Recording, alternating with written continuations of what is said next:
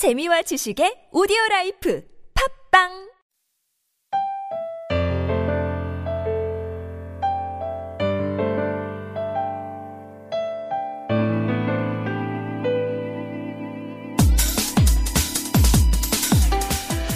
세상이 가장 뜨거울 때 나무는 초록의 한계치에 도달합니다. 이때 나무는 자신이 쓸 수 있는 가장 진한 피로 이룬 어떤 절정을 보여주게 되는데요. 여름나무 아래서 올려다보면 나무는 그 자체로 한 권의 책입니다. 느티나무, 목련나무, 벚나무. 그 무수한 잎들은 나무가 겨우내, 봄내, 써낸 글자들이죠. 가끔 바람이 그 푸른 책장을 넘기고 지나갑니다. 그때 터진 틈으로 구름을 보는 일은 나무의 행간을 읽는 일이라고 할 수 있을 거고요. 자벌레, 딱정벌레, 하늘소. 그렇게 거기에 깃들어 사는 존재들은 나무의 쉼표나 느낌표 같은 존재죠. 그러니까 여름숲은 나무들의 도서관입니다. 그늘의 농도는 숨기에 적당하고요. 그 그늘 아래서 단어 하나를 오래 음미하듯이 마치 손금을 찬찬히 들여다보듯이 나뭇잎 한 장을 오래 읽어보아도 좋겠습니다. 그 그늘에 잠시 깃들었다가 나오면 이 땀띠 나는 세월 조금 더 편하게 견딜 수 있을지 않을까 싶은데요. 책의 그늘 역시도 숨기에 적당합니다. 안녕하세요. 여기는 이동진의 빨간 책방입니다.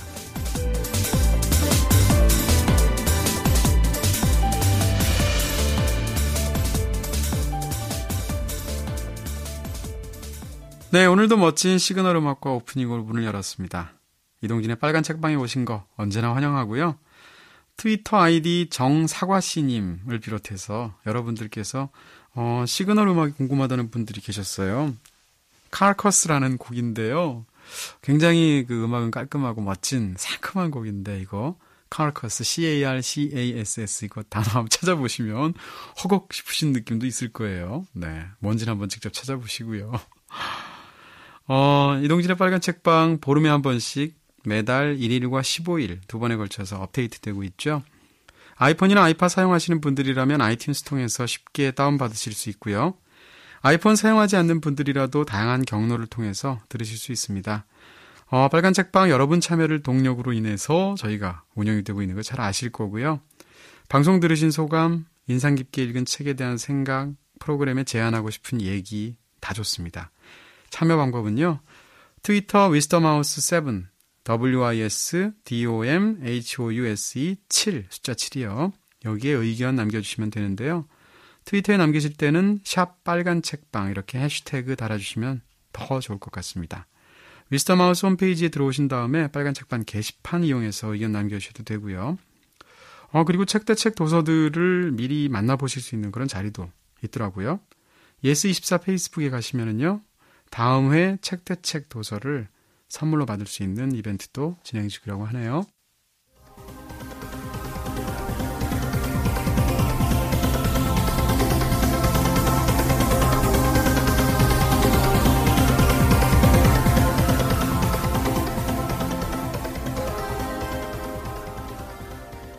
책 대 책 시간이죠. 한때 우리 사회를 휩쓴 단어 중에 웰빙이라는 단어 있었어요. 지금은 잘 안 쓰시는 것 같은데 요즘은 반대로 웰다잉이란 말도 쓰고 있지 않습니까? 따지고 보면 잘 죽는다는 게 결국은 잘 사는 일일 텐데 근데 잘 죽는 게 어떤 건가 싶으실 텐데요. 늙고 병들고 죽는다는 거 사실 누구에게나 굉장히 두려운 일이죠. 그래서 누구에게나 언제까지나 계속 미루고만 싶은 유예하고 싶은 삶의 어떤 마지막 순간에 도달하고 있는 거대한 벽 같은 것일 텐데요. 오늘 책 대 책은 그래서 바로 이런 묵직한 주제를 던지는 두 권의 왜곡 소설을 골라봤습니다. 주제에 맞춰서 고르긴 했지만 더 중요한 것은 이 두 권의 소설이 굉장히 훌륭한 소설이라는 거고요. 이 기회를 통해서 꼭 소개해드리고 싶어서 골랐습니다. 바로 미국 작가인 필립 로스의 에브리맨 그리고 영국 작가인 크리스토퍼 이셔우드의 싱글맨입니다. 듣다 보면 맨 시리즈라서 골랐나 싶으시기도 할 텐데 뭐 여름철은 블록버스터의 계절이고 또 요즘 지금 이번 올 여름 극장가는 더더욱 뭐 어벤져스도 있고요. 배트맨도 있고 스파이더맨도 있는데 빨간 책방에는 에브리맨과 싱글맨이 있습니다. 네. 이 두 사람에 대해서 간단히 소개해드리면요. 크리스토퍼 이셔우드는 사실 싱글맨을 제외하고 국내에 거의 알려져 있는 작가가 아니죠. 저만 해도 크리스토퍼 이셔우드의 책으로는 싱글맨밖에 읽은 게 없어요. 그리고 유명한 영화 중에 바퍼시라는 사람 감독이 만들었던 캬바레라는 유명한 영화가 있죠. 그 영화의 원작 소설을 쓴 사람 정도로 제가 알고 있었습니다. 어쨌건 이 싱글맨이라는 소설이 있고요. 또 한 권인 에브리맨을 쓴 필립 로스는 제가 굉장히 좋아하는 작가입니다. 이 사람이 왜 아직 노벨 문학상을 못 받았지? 뭐 이런 괜히 이상한 생각까지 제가 하게 되는 그런 훌륭한 미국 작가인데요. 최근 들어서 4, 5년 사이에 이 필립 로스의 책은 대여섯 권이 지금 국내에 번역되어 있어요. 제각각 다른 어떤 느낌들이 있어서 한번 찾아보시는 게 어떤가 싶고요. 어쨌건 에브리맨의 스토리 먼저 간단히 소개해드리겠습니다. 주인공은 이름이 나오지 않습니다. 그라고 지칭이 되는데요. 이 남자의 장례식 장면으로, 주인공의 장례식 장면으로 시작해서요. 에브리맨이라는 보석상을 운영하는 아버지 밑에서 자란 주인공의 유년 시절, 그러다가 뉴욕 광고회사의 아트 디렉터로 점점점 성공하게 되죠. 그러면서 개인적으로는 행복하기도 하고 또 한편으로는 불행하기도 했던 세 번의 결혼 생활을 거치게 되고요. 그리고 은퇴 후에는 자신의 꿈이었던 그림을 그리면서 보내는 말년에 이어서 이제 죽음을 맞이하는 순간까지 쫙 훑으면서 가게 되는 그런 책입니다. 줄거리 자체로 보면 특별할 게 하나도 없는 인생인데 소설을 끝까지 다 덮고 나면 제 개인적으로는 굉장한 감동이 있었고요. 두 번째로 싱글맨이라는 책의 스토리를 말씀을 드리면요. 싱글맨은 조지라는 남자의 아침으로부터 시작하죠. 딱 하루 동안 일어나는 일인데요. 조지라는 남자는 예전에 짐이라는 동성애 연인이죠. 자기 인생의 배우자를 교통사고로 잃은 그런 동성애자인데요. 집안 곳곳에 짐의 흔적이 남아있기 때문에 거기서 헤어나지 못해서 굉장히 슬퍼하죠. 어쨌건 이 조지는 대학의 교수인데 그 눈을 뜨는 순간부터 그러한 상실감을 견디면서 여느 때처럼 운전도 하고 강의도 하고 병문안도 갖기는 하는데 그러면서 펼쳐지는 하루 동안에 마음속에서 만리장성을 쌓았다가 부수는 얘기라고 할 수가 있겠습니다. 자, 이렇게 에브리맨, 싱글맨 둘 다 공통점이 있다면 일단 제목에서 공통점이 있고요. 또 하나는 노년의 남자가 노년 혹은 노년에 막 이르게 된 남자가 자기 인생을 돌아보는 이야기라고 할 수가 있겠어요. 자, 이런 이야기도 이분하고 하면 굉장히 즐거울 것 같고요. 옷 잘 입죠? 오늘은 또 옷도 굉장히 설명할 수가 없네요. 진짜 확 깨는 옷을 입고 오셨는데 옷 잘 입죠? 인간성 좋죠? 키 크죠? 말 잘하죠? 그림 잘 그리죠. 명암 화려하죠. 심지어 소설까지 잘 쓰셔서 빨간 책방의 청취자들을 매료시키고 있는 분입니다. 요즘 팝캐스트계의 대세. 더불어서 힙합 듀오인 DX의 멤버이기도 하시죠. 최강중혁, 김중혁 씨 나오셨습니다. 안녕하세요. 랩으로 시작하시죠. 사실 제가 요즘 TV 프로그램 중에 제일 열심히 보는 프로그램이 쇼미더머니라고 쇼미더머니. 랩 오디션 프로그램인데. 자꾸 그걸 보고 나니까 랩을 하고 싶어요. 해주시면 너무 좋을 것 같은데. 중간중간에 하시면 언제든 저희가 판 깔아드리고요. 저는 일단 이번 주에 책을 보면서요. 읽으면서 정말 이동진 씨의 센스는 타의 추종을 불허하는구나. 어떻게 이 책을 두 권의 책을 골라낼 수 있었는가. 스파이더맨한테 감사드리죠. 정말 놀라운 저는 책 선정인 것 같고요. 읽는 내내 아주 즐거웠습니다. 감사합니다. 두 책 좋으셨단 얘기죠? 정말 최근에 요즘 제가 아주 바쁜 나날을 보내고 있는 중에 사실은 책 읽을 시간이 많지는 않거든요. 그렇죠. 더군다나 출간까지 하시고. 그런데 책을 읽는 게 되게 즐거웠어요. 그리고 방송을 들으시는 분들도 이거 그런 거 많이 하잖아요. 독서 클럽 이런 것처럼 이 책을 어떻게든 따라 읽으시면서 그런 분들 방송을 많으세요. 기다리시면 그게 약간 강제성이 주는 맞아요. 묘미가 있거든요. 그런 방법도 괜찮을 것 같아요. 그게 부담스럽기도 하면서 그걸 계속 따라올 때 느끼는 같이 가는 느낌 같은 것도 있고요. 집중의 어떤 힘이 대단해지거든요. 덕담으로 서로 시작을 하는데. 그리고 제가 이제 꼭 드리고 싶은 말씀이 저의 이제 제가 모니터링을 잘 안 하잖아요. 그렇죠. 대범남이죠. 잘 안 하다가 최근에 이제 몇 개의 리뷰를 보고 과연 그런 것인가. 설마 그럴 테인가 이런 생각을 하면서 처음으로 제가 리뷰를 보고 모니터링을 해봤습니다. 원래 안 들으시잖아요. 안 들었어요. 근데 이번에 5회를 다 들어봤습니다. 어떠셨습니까? 저의 숨소리가 아주 크게 네. 들리더군요. 제가 사실은 숨소리가 뭐 다른 분들이 위로를 해주시는 분들도 계세요. 별로 크지 않다, 뭐 신경 쓰지 않는다라고 하시는 분들도 있는데 섹시하다는 사람도 있어요. 솔직히 말씀드려서 숨소리가 큰 편이에요. 아, 그래요? 예, 솔직히 큰 편이고. 네, 인간적이니까. 네, 친구들이 이렇게 전화하다가 어디야, 제주도야? 이렇게 물어볼 때도 있어요. 네. 바람이 너무 세게 부니까. 어떻게? 제주도 놀러 갔어요. 이런 얘기를 할 때도 있고요. 네. 완벽한 알리바이를 만들 수 있는 숨소리네요. 이걸 들으시는 분들은 혹시 기술적으로 많이 걸러내겠지만 혹시 들리더라도 살아있구나. 얘가. 말하는 동안 죽지 않고 살아있구나라는 어떤 존재 증명의 어떤 차원에서 들어주시면. 아니, 사실 방송 듣다 그러시는 분들도 있어요. 저 김중혁이라는 작가는 도대체 이게 한 사람이 맞는가? 혹시 로버트가 아닌가? 이 많은 일들을 어떻게 이렇게 다 잘하나 하는데 숨소리 딱 내주시면 역시 그도 인간이구나. 그걸 지금 확인을 시켜주시려고. 네네. 가끔 제가 잊지 않을 정도로만. 예. 근데 솔직히 얘기하면 숨소리 때문에 제가 묻혀서 그렇지 제 웃음소리도 굉장히 깨거든요. 저도 컴플렉스가 있습니다. 그래도 웃는 소리는 사람을 기분 좋게 하는 소리지만 숨소리는 인간적인데요. 인간적이네요. 네. 저희는 그럼 문제가 없는 걸로. 문제 없습니다. 네. 숨소리 없으면 저기 뭐죠? 안드로이드로 오해를 받으니까. 오늘 사실 그 주제가 죽음과 노년 이런 거기 때문에. 그렇습니다. 제가 숨 쉬고 있다는 게. 중간중간 기침도 하시고. 죽지 않았다는. 네. 오늘 그렇게 하셔야 되고요. 자, 일단 싱글맨 얘기부터 먼저 시작해 볼까요? 네, 둘 다 사실 굉장히 좋아하는 책이에요. 일단 싱글맨 먼저 얘기하면 원작자인 크리스토퍼 이셔우드 아까 잠깐 카바레 얘기도 했었는데 재밌는 건 싱글맨의 원작자인 크리스토퍼 이셔우드가 극 중에 등장하는 사람하고 거의 비슷한 성향을 쥐고 있죠. 근데 오늘 얘기할 두 사람 모두 맞아요. 필립 로스도 사실 개인의 체험과 소설의 이야기가 어디까지가 허구인지를 애매하게 하는 사람 중에 한 명이고 이 싱글맨을 쓴 작가도 마찬가지잖아요. 그래서 그런 게 또 읽는 재미가 있어요. 그 어떤 게이들의 이야기이기 때문에 그런 그 새로운 세계를 엿보는 재미 그리고 실제 게이였기 때문에 얼마나 재미있게 묘사했을까라는 생각도 같이 하게 되는 재미가 있죠. 맞습니다. 일단 사실 굉장히 공통점이기도 한데 싱글맨도 그렇고 에브리맨도 그렇고 극 중에 등장하는 사람의 출생 연도가 작가의 출생 연도랑 정확히 똑같아요. 그리고 또 자기를 반영해서 싱글맨 같은 경우에 크리스토퍼 이셔우드 자체가 영국 출신이고 미국에서 교수 생활을 하면서 극작을 소설을 썼는데 마찬가지로 싱글맨의 주인공도 그런 상황이고요. 근데 결정적으로 다른 건 이 싱글맨의 감도는 것은 자기의 오랜 그 인생에 걸친 정말 사랑하는 파트너를 잃은 사람의 상실감이잖아요.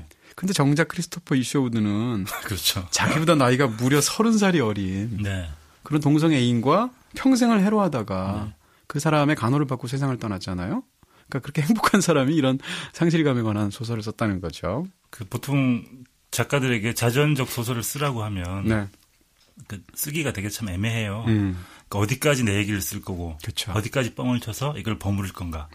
근데 자전적 소설을 쓰다 보면 대부분 상상을 하게 되죠. 그러니까 나의 이 행복이 깨진다면 얼마나 비참해질까. 그런 걱정? 그런 상상으로부터 아마 출발하지 않았을까 그런 생각을 해보고요. 정말 그러네요. 이게 딱 하루 만의 얘기잖아요. 하루 만의 얘기라서 아마 그 감정의 고조가 훨씬 더 컸던 것 같아요. 그게 그런 욕망이 있는 것 같아요. 드디어 쇼미더 티셔츠네요. 쇼미더 머니래더니. 저는 덥지 않았는데 덥네요. 좀. 운동 좀 하시나 봐요. 지금 방금 전에 그 하루 얘기를 해주셨는데 저도 그런 식으로 뭐라고 그럴까요? 이게 창작이라는 게 굉장히 재밌어서 스스로에게 형식적인 한계를 부여하면 그게 오히려 창작력의 원동력이 되는 경우 굉장히 많거든요. 예를 들어서 뭐 영화 전체를 하나의 쇼트로 찍겠다라는 말도 안 되는 근데 그걸 실제로 해보니까 러시아 방주 같은 굉장히 훌륭한 영화가 나오기도 하거든요. 마찬가지로 소설도 방대한 양인데도 불구하고 뭐 그렇게 두꺼운 책은 아니지만 이 소설 장편 소설을 쓰는데 하루 만에 이야기로 쓰겠다. 이거는 사실은 작법으로서는 도전이잖아요. 근데 거기서 어떤 뭐라고 그럴까요? 오히려 그게 날개를 달아주는 부분이 있다는 거죠. 얘기하신 것처럼 자기 제약이 좋게 미치는 영향도 있고요. 읽다가 저는 약간 그런 생각도 했어요. 이거 하루 만에 끝나는 얘기인가? 설마? 근데 막 페이지가 되게 많이 남았는데 그쵸. 해가 졌어요. 그렇죠. 그러면 자기 전까지 이 이야기가 어떻게 펼쳐지지? 네. 그런 궁금증도 생기더라고요. 역사는 밤에 이루어지니까. 네. 네. 여기 사도 사실 그렇고요. 그렇죠. 네. 그리고 제가 궁금했던 게 네. 얼마 전에 제가 대학생들 얘기 듣다 보니까 네네. 최근에 대학생들은 네.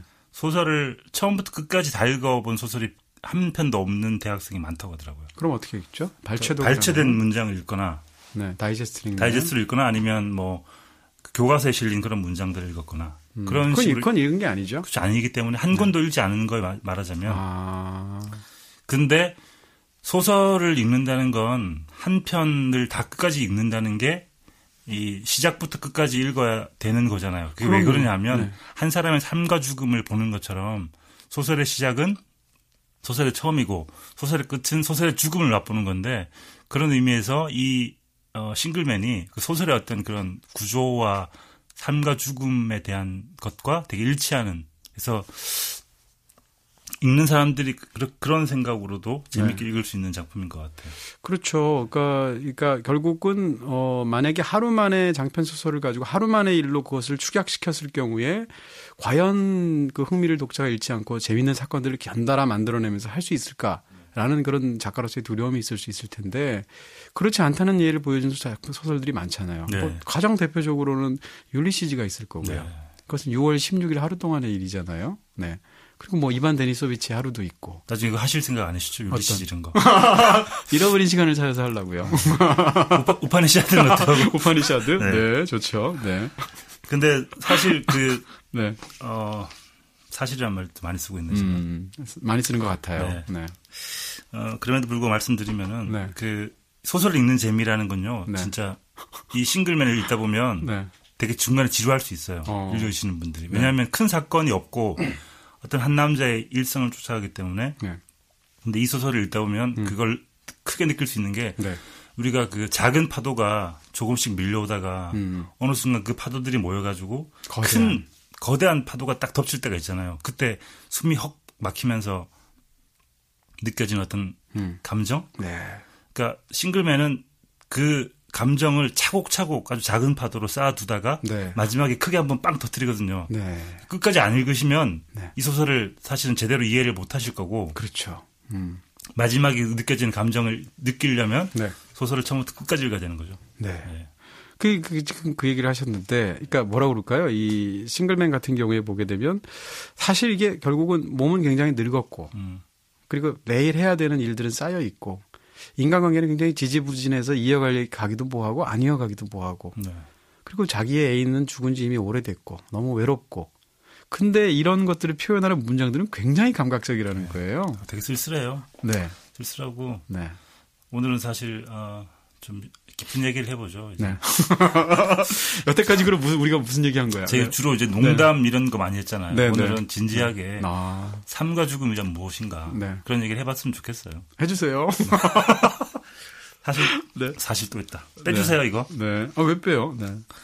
저는 저희 또 경험을 말씀드리면 네. 제가 펭귄 뉴스라는 작품을 쓸 때 되게 좀 뜻밖의 경험을 했었는데요. 그 작품 속에 나오는데 한여름이었어요. 한여름이었는데 낮잠을 자고 있었어요. 낮잠을 자다가 오후 한 4시쯤이었던 것 같은데 네. 깼어요. 네. 이렇게 바닥에서 네. 차가운 바닥에서 자다가 딱 깼는데 제가 울고 있는 거예요. 근데 눈을 딱 떴는데 제가 울고 있는 거예요. 네. 그런데 왜 울고 있는지 이유는 알 수 없어요. 그냥 울고 있는데 그 흐느끼면서 눈물을 막 흘리면서 울고 있는 거예요. 네. 그런데 그게 어떤 느낌이었냐면 네. 약간 유체이탈스럽기도 하고 그런 느낌이죠. 제가 멀리 떨어져서 울고 있는 저를 보는 것 같은 그게 약간 죽음의 이미지 같은 거였어요. 저한테는. 그래서 그거를 느끼는데 되게 섬뜩하기도 하면서 네. 묘한 느낌이더라고요. 그런 게 죽음이 아닐까라는 생각을 하다가 네. 그 이야기를 가지고 네. 소설을 썼거든요. 네. 소설 속에 대목이 있는데 저는 그때의 감정이 되게 잊혀지지가 않아요. 경우는 약간 다르지만 네. 생각나는 제 케이스는 저도 네. 비슷한데 일요일 오후 같은 때 이제 학창 시절 어렸을 때 초등학교 때 낮잠을 자는 거예요. 낮잠을 잘 땐 옆에 가족들도 있고 TV도 보고 있고 그런 거죠. 홍고원이 자다 보니까 한 2시간 잔 거죠. 네. 일어나면 4시 반쯤 돼요. 예, 학교 다닐 때 제일 싫어했던 시간이 일요일 오후 4시 반이었는데 4시 반쯤 돼서 딱 깼는데 집에 아무도 없어요. 배경음악까지. 이게 뭐야? 무슨 소리? 갑자기 무서워. 뭐 우웅하는 지금 에어컨 소리예요? 이게 무슨 와, 이 소리가 들려야 되는데. 네. 갑자기 김준혁 씨 목이 360도로 회전하고 막 이런 거 아니에요? 어쨌건 그래서 4시 반쯤 딱 깼는데 진짜로 집에 아무도 없어요. 없으면 갑자기 그 순간 내가 세상에서 혼자 버려지고 나밖에 없는 것 같은 그 느낌이 들면서 일요일 오후에 이상한 적막함. 예. 그러면서 사무치는 어떤 느낌 같은 게 있거든요. 경우는 약간 좀 다르겠습니다만 그런 생각도 들면서 우리가 살고 있는 이 세계라는 것 그리고 이 세계에서 우리가 어떻게든 태어나서 죽는다는 것 이게 저는 가끔씩 이제 되게 무서울 때가 최근에 제 소설을 썼는데 그러니까 줌아웃 되는 것 같은 느낌이 들 때가 있어요. 시선은 어디냐면 저기 우주예요. 우주에서 줌인이 돼 있다가 갑자기 카메라가 쫙 빠지면서 제가 되게 작아지면서 카메라 계속 빠지죠. 맨인 블랙이잖아. 그렇죠. 그런 느낌이죠. 맨인 블랙 원이었나요? 마지막 장면. 네, 마지막 장면. 제가 되게 작아지면서 되게 하찮게 느껴질 때가 있어요. 맞아요. 그러면서 제가 전생 체크하는 프로그램 같은 게 있어요. 제가 전생에 뭐였냐면 해보셨어요, 그걸 또? 해봤어요. 인디언 마을에 먼지였대요. 너무 시적이다. 너무 멋있잖아요. 그래서 가끔씩 제가 정말 인디언 마을의 먼지가 아니었을까. 그래서 노래방 가면 먼지가 되고 부르시는군요. 저 안 불렀는데. 아, 다른 사람인가? 그래서 그런 걸 생각하면 우리가 되게 그런 말들 많이 하잖아요. 아등바등 산다는 게 사실 무슨 의미가 있고 물론 열심히 살아야죠. 살아야 되는데 가끔씩 삶과 죽음을 딱 깨달을 때 되게 섬뜩할 때가 있는데 그 섬뜩함이 싱글맨, 에브리맨 둘 다 나와요. 둘 다 있죠. 그래서 읽다가 한 2주 동안 계속 그런 생각을 하면서 책을 읽었습니다. 이런 생각도 했어요. 아까 그 하루를 이제 축소해서 쓰는 어떤 그런 문학 기법에 대해서도 얘기를 했지만 저는 이제 제가 굉장히 사로잡혀 있는 생각 중에 하나가 이제 프랙탈이라는 개념인데 프랙탈이라는 것이 이제 부분이 전체를 반영한다는 거잖아요. 예를 들어서 해안선의 아주 작은 미세한 부분만 잘라서 확대해서 보면 그게 해안선의 전체 크기의 모습을 축약하고 있다든지 가지가 나무의 모습을 갖고 있다든지 이런 걸 프랙탈이라고 하는데 하루에서 저는 그런 생각을 갖고 있어요. 어떤 사람을 예를 들어서 제가 만약에 김중혁 씨가 하는 행동을 제가 혼자 몰래 볼 수 있다면 지금 김중혁이라는 사람을 딱 하루만 보면 그 사람이 경찰 잡혀가겠죠. 죄송합니다. 네, 연쇄살인마. 근데 정말로 어떤 사람을 하루만 처음부터 끝까지 들키지 않고 관찰할 수 있다면 그 사람 인생에 대해서 말할 수 있을 것 같아요. 그러니까 아주 훌륭한 삶이라면 그 사람은 그 하루 동안의 실수도 있겠지만 어쨌든 그 하루에서도 훌륭함이 보일 거라고 생각하고요. 반대도 마찬가지일 거라고 생각하거든요. 그렇다면 인간은 태어나서 죽을 때까지 생애 과정 속에서는 진화하지 않는 걸까요?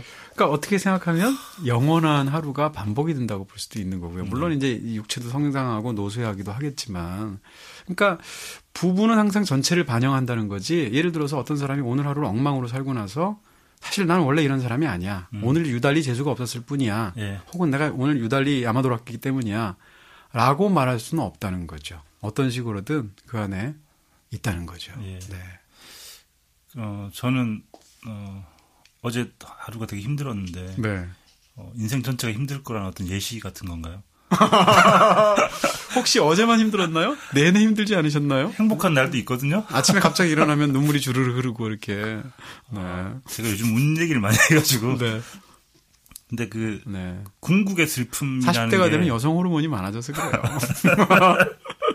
지금도 지나치게 많은 것 같아요. 그 궁극의 슬픔이라는 게 제가 말씀드린 그런 슬픔 같은 게 아니었나 싶고 그건 인간으로 태어난 숙명이지 않을까 싶기도 해요. 그렇죠. 근원적인 슬픔이죠. 그걸 어떻게든 극복해 나가고 파장을 자기 마음대로 약간 조절해 나가면서 살아가야 하는 어떤 숙명의 사람인 것 같고요. 그래서 슬프죠, 사실 좀. 싱글맨을 이제 보면서 이 소설이 굉장히 훌륭하다고 생각하는 이유 중에 하나는, 그러니까 예를 들면 장르 문학하고 순수 문학을 굳이 나누기 어렵잖아요. 그래서 어불성설인 경우도 많은데 만약에 그런 분류가 유효하다고 가정한다면 제가 볼 때 장르 소설들은 사건을 다뤄요. 그렇죠. 그 순수 문학은 사건의 여파를 다룹니다. 근데 싱글맨은 사건을 다루는 게 아니고 사건의 여파를 다루는 소설이거든요. 그 점에서 굉장히 훌륭한 면이 있다는 거고 그 하루 동안에 이 사람한테 일어나는 일은 거의 없어요, 사실상. 네. 밤바닷가에서 이제 어떤 학생하고의 어떤 모종의 관계가 있는 정도만 나오는데 나머지는 이 사람 그냥 속에서 예전에 자기를 떠나갔던 애인에 대한 생각 혹은 그 애인이 자기를 속이고 이 애인이 동성애인인데도 불구하고 양성애자라서 다른 여자하고 사귀기도 하잖아요. 네. 그랬을 때 그 여자에 대해서 품었던 자기 굉장히 이중적인 감정 네. 혹은 수업을 하는 중간에도 갑자기 멋진 남학생을 보았을 때 자기가 이성적으로 속에서 발동하는 어떤 성적인 느낌 이런 것들을 가지고 하루 중에도 자기 머릿속에서 계속 만리장성을 쌓았다 부수다 하는데 그 하루 동안에 일어나는 사건은 거의 없지만 네. 자기 인생을 통해서 겪어온 사건들의 여파를 네. 이 사람 마음속에서 그것이 허물어지고 세워지는 과정을 너무 잘 묘사한다는 거죠. 저런 말은 정말 적어야 되는데. 근데 얼마 전에 제가 인터뷰할 때 자랑은 아니고요. 네. 프랑스 기자하고 인터뷰한 적이 있어요. 와, 프랑스어로? 한국말로. 네, 한국말로. 네. 생각이 있었고요. 그분이 저한테 그렇게 물어보더라고요. 네. 당신은 리얼리스트인가? 리얼리즘 작가인가라고 물어보는데 네. 아니죠, 사실. 네, 네. 아닌데 어떻게 말을 하게 됐냐면요. 네. 대부분의 리얼리즘 작가들은 거대한 사건과 맞닥뜨린 한 인간을 그린다. 그런데 나는 네. 그 인간보다는 네. 거대한 사건을 통과하고 난 한 사람의 방태를 그리고 싶다. 그 사람 속에는 패배의 어떤 여파도 있고 네. 폐허가 있고 네. 그러나 여전히 성공의 예감 같은 것도 남아있고 네. 뭔가 좀 널브러진 한 사람을 그리고 싶다. 네. 그건 반 정도 리얼리스트인 것 같다라고 말한 적이 있는데 네. 저는 그런 소설들이 좋아요. 네. 그러니까 통과해낸 사람들의 얘기 그게 제가 보기에는 노년의 어떤 생각들 이런 게 잘 녹아 있기 때문에 두 작품에게 매력을 느낀 이유가 아닐까. 그렇죠. 왜냐하면 사건을 겪는다는 것은 인간은 그 사건에 대해서 자기가 응하는 것만으로도 그걸 네. 다른 걸 할 겨를이 없죠. 그렇죠. 근데 그것을 생각하려고 하면 다 통과하고 나서야 가능해지는 거잖아요. 네. 네. 지금 말씀하시니까 딱 그런 생각들이 들고 또 하나 이 싱글맨하고 관련해서 이제 아까 얘기하신 대로 그 점은 정확하게 지적할 수가 있겠죠. 제목의 싱글맨은 결국은 인간이 생 앞에서 혹은 세계 앞에서 단독자일 수밖에 없다는 거잖아요. 네. 이거 합치면 사실 에브리맨 이즈 싱글맨인 것 같아요.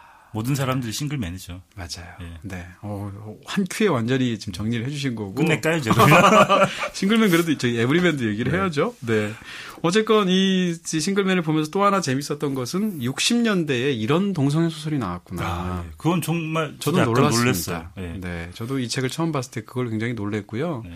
지금 이 책이 지금 기준에서 봐도 온갖 네. 지금 수많은 퀴어 영화나 수많은 동성애를 다루는 다양한 굉장히 정치적이고 혹은 다양한 분야들의 어떤 퀴어 텍스트들이 있음에도 불구하고 지금 이 소설이 나와도 그런 부분에서 하나도 이상한 게 없잖아요. 그리고 아예 대놓고 소수 집단에 대한 얘기를 강의 때 하는 얘기도 봐도 그렇고. 그렇죠. 그 뒤쪽에서 이제 노 교수가 네. 젊은 학생과 나누는 얘기 네. 그런 얘기에 보면 아주 적나라하면서도 네. 문학적이기도 하고 은유가 풍부한 그런 표현들을 보면 정말 놀랍더라고요. 네. 네. 그리고 이제 이 싱글맨을 보다 보면 굉장히 아름답잖아요. 네. 문장이든 전체든. 사실은 황폐하지만. 네. 해안 장면은 정말 아름답고 네. 저는 이 영화는 못 봤거든요. 영화가 됐다고는 하는데. 존 포드가 만들었죠. 존 포드요. 죄송합니다. 톰 포드죠. 네. 존 포드는 훨씬 더 훌륭하신 분이고요. 네. 톰 포드가 사실 구찌의 디자이너잖아요. 네. 근데 처음에 그 소식을 들었을 때 이 사람이 장편 영화를 만든 적이 없으니까 이 사람이 영화를 어떻게 만들어 이런 생각을 했는데 이 톰 포드의 영화인 싱글맨을 보고도 그런 생각이 들었습니다. 기본기가 탄탄한 사람은 뭘 해도 되는 거예요. 소설 써도 어느 정도까지는 쓰고 물론 굉장한 건 못 쓰겠지만 디자이너도 하고 이런 느낌이 들고요. 그럼에도 불구하고 그 톰 포드의 영화도 좋지만 원작 소설이 훨씬 좋습니다. 영화도 하루 동안의 일인가요? 그렇습니다. 거기서는 콜린 퍼스가 나오죠. 네네네.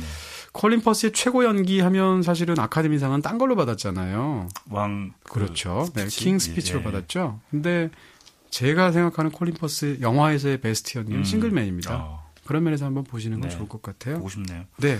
그리고 저는 이 노 교수 얘기하면서 중간에 그런 얘기 나오거든요. 학생이 나이가 들면 나이가 들어서 많은 경험을 하면 현명해집니까라고 물어보는 대목이 있어요. 홍상수 영화 한 구절 같아요. 네, 오키 영화에 나오는. 전 이 대목이 되게 좋았던 게 그 노 교수가 어떻게 얘기를 하냐면 아니야 더 철이 없어져라고 얘기를 하는데 저는 보통 이제 꼰대라고 하죠. 꼰대가 되지 않는 길은 뭐냐 하면 우리가 꼰대가 되는 이유는 자신이 겪었던 자신의 경험을 다른 사람에게 적용하기 때문이라는 생각이 들어요. 그러니까 내가 이런 경험을 했기 때문에 너에게도 이런 경험이 유효할 거고 너에게 많은 도움이 될 거라고 얘기를 하게 되잖아요. 그런데 이 사람은 모든 경험을 마치 처음인 것처럼 대하고 그러니까 모든 경험이라는 건 어떤 시간에 어떤 공간에서 오느냐에 따라서 달라질 수밖에 없기 때문에 모든 경험은 첫 경험? 그렇죠. 네. 말을 하고 보니까 이상했어요. 아니요, 저요.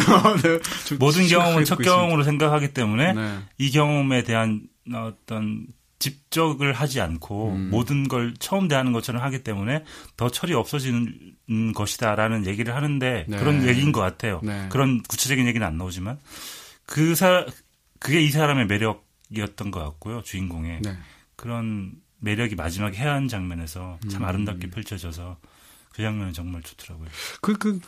소설하고 연관이 없지만 갑자기 떠오르는 게 그런 얘기예요. 지금 말씀하신 것 관련해서 멘토와 멘티인데 제가 요즘 제일 싫어하는 단어 중에 하나가 멘토라는 단어인데 사회적으로 이제 멘토라는 말이 너무 과소비 되기도 하고 멘토와 멘티의 관계라는 건 살아야 하는 일정한 어떤 올바른 삶의 방식이 있다라고 가정하는 거고요. 그렇죠. 그 삶의 끝에 멘토가 있고 이제 막 들어서 멘티가 있는 거거든요. 그 멘토의 가르침대로 그 길을 따라가면 저절로 좋은 인생을 살게 된다라는 가정이 멘토와 멘티의 구조 속에 있는 거잖아요. 근데 전혀 아니잖아요. 그렇죠. 일단 멘토가 훌륭한 삶을 살았느냐는 차치하고라도 멘토가 살았던 삶의 조건과 멘티가 살았던 삶의 조건은 시대도 다르고 뭐 위치도 다르고 다 다르게 되는 건데 멘토가 이렇게 살아라고 한다고 해서 그게 멘티에 큰 도움 안 된다고 생각하거든요. 그렇죠. 부처를 만나면 부처를 죽이는 게 맞는 얘기라는 생각이 들어요. 이게 우리가 이제 선불교의 경지까지 도달했어. 저희가 이제 하산해야 되는 거 아닌가? 깊은 얘기를 해야죠. 이제 농담으로 일관하던 시대는 이제 지나갔습니다. 빨간 책방도 이름 바꿔요. 벌간 책방 이렇게. 철학적이다. 자, 그러면 마지막으로 그냥 싱글맨에 관해서는 죄송합니다. 그리고 제가 저희가 철학을 모독했어. 이거 딴 책 보다가 우연히 본 구절이 있는데요. 요즘 이 철학자 많이 사람들이 좋아하는 것 같더라고요. 에밀 시오랑이라는 철학자. 루마니아 철학자죠. 네, 그분이 저도 했던 좋아해요. 말 중에 되게 어울리는 말이 있어가지고요. 아무도 자신의 죽음을 돌보지 않는다. 아무도 죽음을 가꾸지 않는다. 그래서 죽음이 들이닥치는 순간에 마저 죽음은 우리를 빠져 달아난다. 이 얘기를 보는데 이번 얘기 떠오르셨군요. 어울리는 것 같아서 제가 적어왔습니다. 지금 말씀하신 그런 방식의 독서법 굉장히 좋은 것 같아요. 그러니까 나는 다른 전혀 연관성이 없는 소설을 읽고 있는데 갑자기 때마침 요즘 보고 있는 에밀 시오랑의 어떤 책이 있는데 그게 서로 연결이 되는 그게 이제 그런 방식. 목적성 책 읽기 때문인 것 같아요. 이걸 해야 되니까 숙제를 해야 되니까 메모도 하고 요거 얘기하면 좋겠는데 생각이 들면서 갑자기 메모를 하게 되고 저는 사실 목적성 글쓰기를 책 읽기를 좋아하는 이유가요. 되게 희한하게 어떤 소설을 쓰려고 마음 먹잖아요. 그러면 그런 소재가 막 와요. 근데 늘 일상이 바뀌는 건 아닌데 제가 바뀌어 있는 거죠. 그렇죠. 제가 더 많이 받아들일 준비가 되어 있는 거고 스펀지가 되는 거죠. 그래서 막 최대한 많이 끌어들이려고 목적성 글쓰기, 목적성 책 읽기 이런 걸 좋아합니다. 팟캐스트계의 빨대. 빨대. 빨간 책방의 스펀지. 큰 빨대로 해주십시오. 큰 빨대. 라지스트 빨대. 이 얘기 왜 하는지 다른 분은 모르실 겁니다. 자, 얘기하면 이 방송 못 나가니까 할 수가 없고요. 자, 이 안에 굉장히 좋은 표현들 몇 개만 읽어주는 정도로 마무리 한번 해볼까요? 이런 표현들이 있어요. 예를 들면, 조지의 얼굴에는 40와트짜리 미소가 걸려있다. 누가 바라보기만 하면 그 즉시 150와트로 바뀔 수 있는 미소다. 이런 묘사. 그 다음에. 제가 쓴 것 같은데. 단추를 풀어서 V자 모양으로 열린 옷깃 사이로 보이는 속 셔츠는 늘 그렇듯 수술복처럼 깨끗하다. 옷이 깨끗하다고 할 때 수술복에 비유한다는 거죠. 그리고 살아남은 사람에게서 전형적으로 볼 수 있는 지친 마모가 샬럿에게서도 보인다. 이런 거. 이런 건 이제. 저도 그 대목 그러셨어요? 싱글맨은 어떻게 보면 거의 핵심적인 감정 같은 것 중에 하나라고 할 수가 있겠죠. 네. 그리고, 이 소설에 제가 키워드를 적어 왔었는데. 제가 보기엔 소수 집단, 육체, 마모. 이 세 개의 어떤 큰 키워드가 있고요. 그 세 가지가 서로 관련도 있죠. 관련돼 있기 때문에. 아까 좀 전에 말씀하신 그 대목이 전 특별히 좋았던 게 아마 그 주제를 함축하고 있는 프랙탈적인 어떤 거라고 할 수 있겠죠. 네. 지금 뭐 말씀하신 대로 그 부분들이 사실 어떻게 보면 가장 중요한 문장 중에 하나일 수도 있고요. 네. 중간에 왜 또 그런 분 있잖아요. 그림을 그리러 오는데 갑자기 몸이 안 좋아져가지고 간호를 받는 할머니가 나오는데. 그 할머니가 간호를 받는 중간에 갑자기 자기가 너무 민폐를 끼치는 게 죄송하니까 계속 사과를 하는데 그럼에도 불구하고 몸이 너무 아프잖아요. 그러면 자기 인생 얘기를 주인공한테 들려주는 부분이 에브리맨이군요. 죄송합니다. 지금 그래서 한참 듣고 있는데 에브리맨인데 저건 두 개가 섞였어. 아 진짜 나는 왜 이 천사표 김중혁 작가님이 저렇게 멍한 표정으로 쳐다보나 했더니 지금 내가 말하는 게 에브리맨 얘기군요. 네. 마지막에 자살하시는 분. 네네. 약 먹고. 그렇구나. 네. 그래서 에브리맨이 싱글맨이 에브리맨이라니까요. 네. 책을 두 권을 같이 하니까 이런 두 개를 하는 일이 생기는군요. 뭐 크리스토퍼 로스라든지 필립 이셔우드라든지 이런 식 이름도 헷갈릴 것 같고요. 죄송합니다. 근데 두 소설의 세계관이 굉장히 비슷해서 이런 지금 제가 착각을 했던 거고요. 그 얘기는 이제 에브리맨 할 때 같이 들려드릴게요. 네, 저는 그 두 개의 작품을 비교를 해보자면 싱글맨은 아주 감각적인, 그렇죠, 격정적인 작품이고, 에브리맨은 대가의 작품. 맞습니다. 그래서 저는 사실 솔직하게 말씀드리면 저는 싱글맨 편이에요. 아, 그래요? 네. 저는 에브리맨 편인데. 그렇죠. 에브리맨이 정말 잘 쓴 작품이고 훌륭한 작품인 걸 알겠는데 그렇지만 저는 싱글맨의 마음이 더 끌리는 게 젊은 척 하려고. 젊은 감각이잖아요. 싱글맨 앞쪽에 보면 되게 재밌는 장면이 나와요. 이 사람이 되게 시니컬하게 약간 이제 애인의 죽음과 이런 생각 때문에 되게 시니컬해져가지고 그 냄새를 그 건물의 기둥에다 발라서 그 건물을 지으면 사람들이 계속 이 건물의 냄새가 나서 건물을 계속 부시다 보면 결국 그 냄새라는 게 건물 한가운데에 있는 기둥에 있는 것을 알고 그런 생각들 있잖아요. 파괴적이고 뭔가 이렇게 세상을 부정하고 싶은 행위들 그런 게 싱글맨에 많이 있어요. 그렇죠. 그러면서 겉으로는 굉장히 매끈하고 그 시니컬함이 저는 아주 매력적이고요. 에브리맨도 물론 그런 게 있긴 한데 그래도 훨씬 더 정제되어 있고 결정체가 단단한 어떤 작품이어서 그렇죠. 물론 잘 쓴 작품이지만 저는 마음이 끌리는 건 싱글맨 쪽이에요. 네. 알겠습니다. 네. 좋으시겠어요? 젊으셔서. 네. 숨소리 팍팍 내주세요. 삐지신 것처럼 이렇게. 네. 자, 그러면 이제. 필립 로스 되게 좋아하고요. 필립 로스. 휴먼 스테인도 참 좋은 작품이고. 좋죠. 필립 로스 굉장히 좋아합니다. 네. 지금 자연스럽게 에브리맨으로 넘어가면 필립 로스 이야기 하셨지만, 사실 저 그 얘기도 하고 싶어요. 그 출판계에서 필립 로스가 지금 어제 오늘 작가가 아니고. 지금 벌써 나이도 지금 이분이 지금 80이시잖아요. 33년생이니까. 근데 필립 로스의 책들이 번역된 지 얼마 안 됐어요. 그렇죠. 제가 알기로는 에브리맨이 첫 작품으로 알고 있거든요. 거의 그럴 거예요. 이거랑 뭐 나는 공산주의자와 결혼했다. 그다음에 울분, 그다음에 이거 제가 4권을 갖고 있는데요. 그러니까 이런 필립 로스쯤 되는 대가, 예를 들면 토마스 핀찬 같은 사람, 돈 드릴로 같은 사람들의 책이 미국의 정말 대가들인데 국내에 책이 몇 권 안 나왔어요. 그런 건데 예를 들어서 몬다리쿠 같은 사람, 그다음에 뭐 에쿠니가오리 같은 사람은 책 뭐 수십 권이 나와 있잖아요. 그렇죠. 물론 독자가 그런 책을 원한다고 말할 수도 있지만 출판계가 너무 이 문학에 있어서 굉장히 게으르게 출판한다는 생각이 저는 사실 듭니다. 한때 붐들이 있는데 한때 이제 중남미 문학이 또 확 일어났을 때가 있었죠. 그런데 미국 문학 그리고 유럽 문학은 한 번도 붐이 일어난 적이 없었던 것 같아요. 그래서 그러네요. 그런 작품들을 사실 히트하는 작품들이 없다 보니까 사람들이 관심을 안 가지게 된 것 같고 그리고 좀 어렵죠. 아무래도. 네. 뭐 일본의 작품이라든지 뭐 그런 작품들보다는 중남미 작품도 나름의 재치발랄한 게 있잖아요. 그렇죠. 재치발랄? 재기발랄? 재기발랄. 그런 게 있기 때문에 그런 매력이 있는 데 반해서 뭐 말씀하신 드릴러나 뭐 토마스 핀천 이런 작가들은 아주 미국 문화의 속성을 파헤치면서 좀 그런 깊은 그렇습니다. 걸 건드리기 때문에 쉽지는 않은 것 같아요. 사실은 제가 필립 로스라는 이름은 대학 때 처음 알았는데요. 토마스 핀천 뭐 그런 작가들과 함께 알았는데 볼 수가 없어요. 그러니까요. 뭐 영어를 제가 이제 잘하면 볼 수 있었겠지만 쉽지는 않은 것 같고요. 몇 작가들이 있죠. 그런 식으로 소개가 안 되는 작가들. 네, 어떤 사람들은 그냥 뭐 무슨 미국에 무슨 문학이 있어? 미국 영화나 있지 이렇게 말하는 사람들도 있어요. 근데 그건 진짜 안 보셔서 그런 혹은 또 출판기가 저런 걸 안 해서라는 그런 생각이 들고요. 어쨌건 그런 작품으로 에브리맨은 사실 어려운 소설은 아니잖아요. 저는 굉장히 건조한 소설이지. 한국의 그 독자분들이 포로스터를 좋아하잖아요. 네, 좋아하죠. 저는 필립 로스를 처음 봤는데요.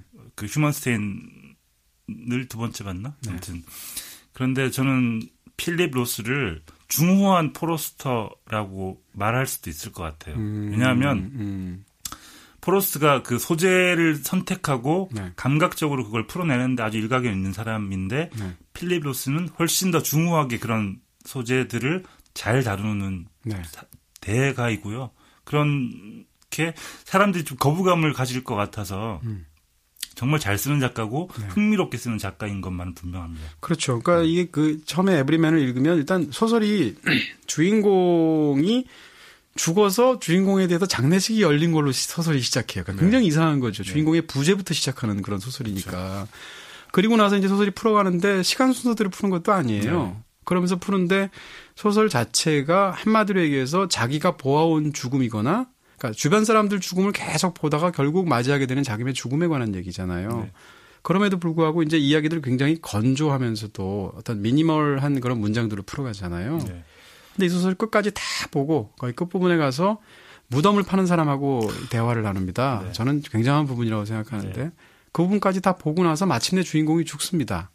거기까지 딱 책장을 덮고 나면 이 지금 300페이지도 안 되는 이 짧은 장편 소설이 뭐라 그럴까요, 진짜.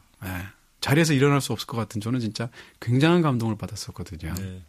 소설의 어떤 위대한 부분이 마지막에 나오는데 한 사람의 생애를 뭐 그 매 시간 매 초를 카메라로 찍어도 이런 식의 훌륭한 그 감동을 줄 수는 없을 것 같고요.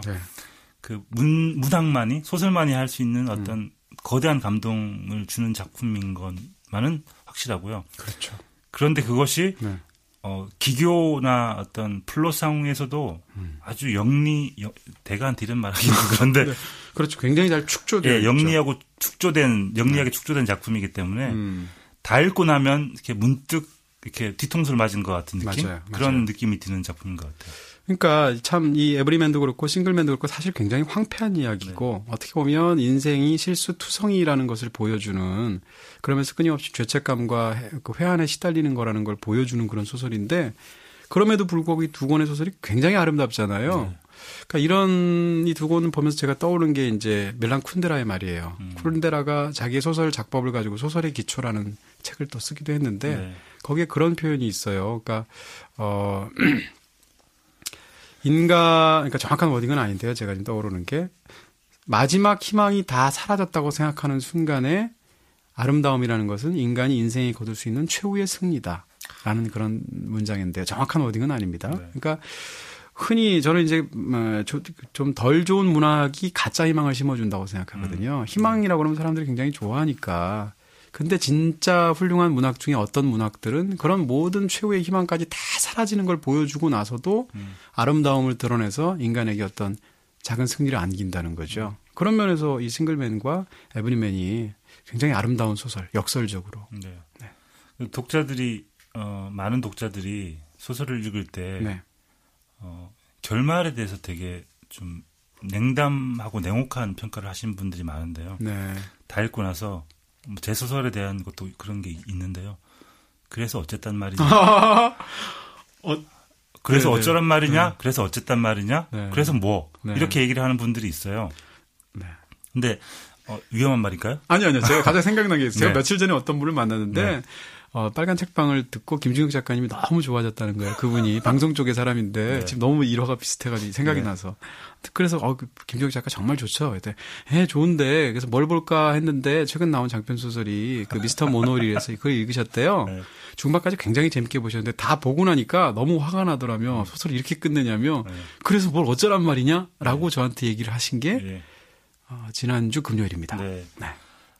그분 누군지 이따가 알려주시고요. 알려드릴게요. 네. 네. 방송계 분입니다. 소설은 뭘 어쩌자 하는 작품들이 네. 아니에요. 네. 그러니까 우리가 뭘 어떻게 하고 네. 너에게 희망을 줄 것이며 네. 너희가 어떻게 사는지 살아가는 방법을 알려줄 거야. 네. 라고 쓰는 게 소설이 아니거든요. 네. K님 잘 들으세요, 지금. 네. 네. K구나. 네. 그렇기 때문에 네. 저는 이 에브리맨을 읽고 나서도 네. 이 도대체 뭘까?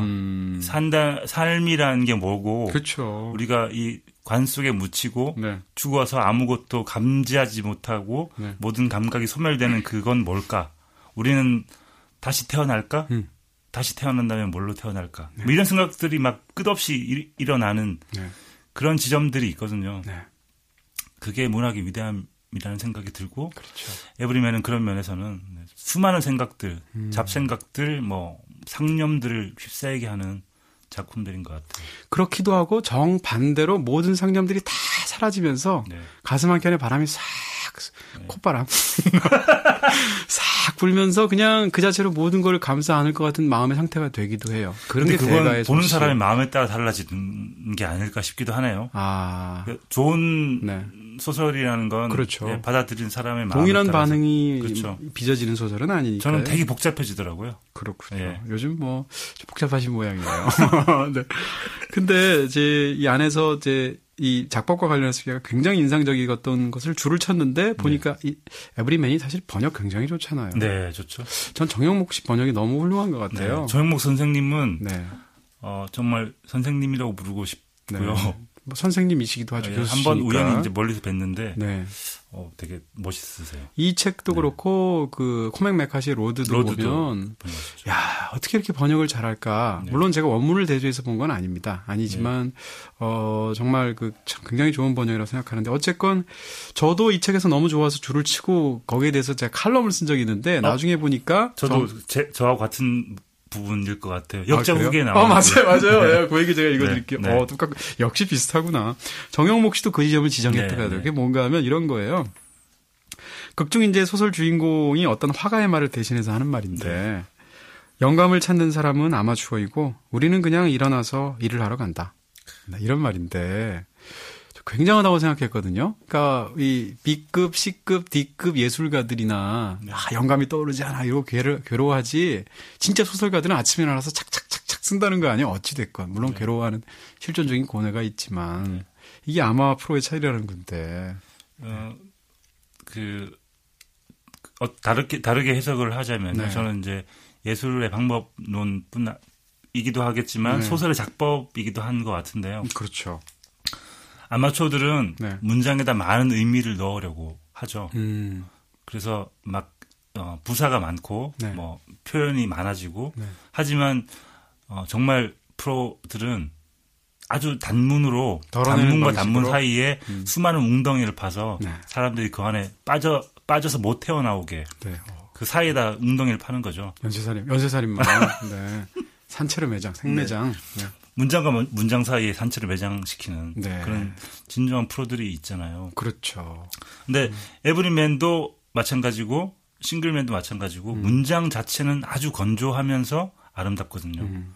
그런 게 아마 대가들의 피치가 제가 아닐까. 굉장히 좋아하는 타르코프스키의 영화 중에 안드레이 르블로프라고 있어요. 네. 거기 보면 아주 간단하게 말씀을 드리면 맨 마지막에 이제 어떤 종치는 소년이 있습니다. 네. 종을 만드는 소년이 있는데 대공이 와서 이제 종을 만들어라 이렇게 되는데 그 기근이 일어나서 너무너무 배가 고파서 먹을 수가 없거든요. 네. 근데 종치는 그 기술자의 아들인 소년인 거예요. 근데 아버지는 죽고 근데 갑자기 이 소년이 내가 종을 만들 줄 안다라고 거짓말을 한 겁니다. 왜냐하면 양치기 소년 아닌가 그건? 양치기. 그러네. 종쳐라 양쳐라. 네. 근데 이 종치기 소년이 너무 어제 배고프니까 뭐 굶어 죽는 것보다 낫잖아요. 네. 그래서 거짓말하고 종을 만드는 거를 아는 척해가지고 수많은 인부들을 불러서 종을 만듭니다. 근데 종을 만들면서 이 종치기 소년은 겁이 나는 거죠. 왜냐하면 종이 울릴 리가 없잖아요. 자기는 방법을 모르는데. 근데 그날이 드디어 다가와서 종이 완성이 됐어요. 그 치는 순간 종이 진짜로 울리는 거예요. 그래서 그 순간 소년이 바닥에 펄썩 하고 주저앉죠. 근데 그 순간 안드레이 류블요프라는 이 영화의 주인공이 그걸 계속 보고 있던 중세 화가인데요. 이 사람이 갑자기 그동안엔 무건 수행을 했거든요. 수십 년 동안. 말을 안 했는데 네. 갑자기 마지막으로 말을 합니다. 근데 그게 이 영화의 마지막 대사예요. 그게 뭔가 하면 너는 이제 가서 종을 만들어라. 나는 이제 가서 그림을 그리마. 이제 너무 좋아하는 그 영화 속 장면인데 이게 딱 아까 말씀드린 그 영감을 찾는 사람은 아마추어이고 우리는 그냥 일어나서 일을 하러 간다. 근데 왜 종이 울리나요? 그거야 이제 여러 가지로 얘기할 수 있겠죠. 약간 어떤 신념에 그 영화를 네. 보질 않아서 뭐 신념과 신념에 대한 그런 얘기 그렇기도 하고요. 네, 뭐 타르콥스키의 영화 세계에서 예를 들어서 희생 같은 영화에서도 죽은 나무에 계속 물을 주는데 그게 결국은 나무가 살아나잖아요. 뭐 어떤 그런 식의 것들을 얘기할 수가 있을 것 같고요. 어쨌건 그걸 보면서 야 이런 게 대가인데 바로 필립 로스가 이렇게 쓰고 있구나라는 느낌을 준다는 거죠. 근데 이런 대가가 사실은 아직까지 한 번도 최근까지 번역이 안 됐다는 게 그러니까요. 네, 되게 놀라운 일이죠. 네. 예. 자 어쨌건 근데 이 싱글맨도 이제 에브리맨도 은근히 좀 독특한 부분이 많아요. 네. 주인공이 현자처럼 살아온 게 아니잖아요. 그렇죠. 3번이나 결혼하고 3번째 결혼은 심지어 오로지 자기 나이 많은데도 불구하고 한참 나이 어린 여자와 육체적인 관계 때문에 제가 이런 말하면 좀 네. 미안하지만 네. 필립 로스 씨한테 네. 되게 야해요. 중간에 필립 로스 씨가 이걸 들으면 아싸 이러실 것 같은데 심지어 이게 야하기까지 하다는 거 아니에요. 네. 죄송합니다 필립 로스 씨. 아니 진짜 그래요. 그래서 야하기도 하고 중간중간 은근한 유머도 있고요. 네네. 그 장면이 어떤 장면인지는 이제 나중에 보시면 될 텐데. 보시면 딱 아실 거예요. 그렇죠.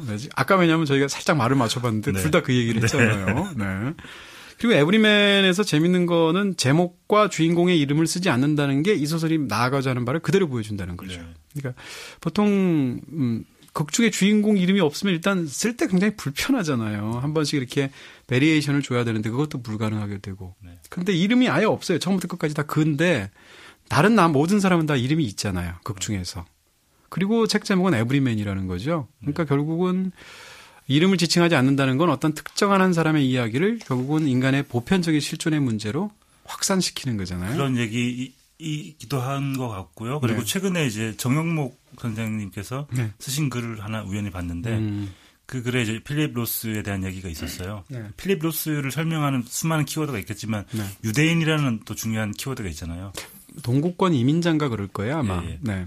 그래서 그 유대인으로서 살아가는 그 존재로서 그 미국 사회에서 에브리맨이 되기까지의 어떤 보편성을 획득하는 과정도 이 작품에 묻어 있다. 뭐 그런 식의 얘기도 하셨던 기억이 납니다.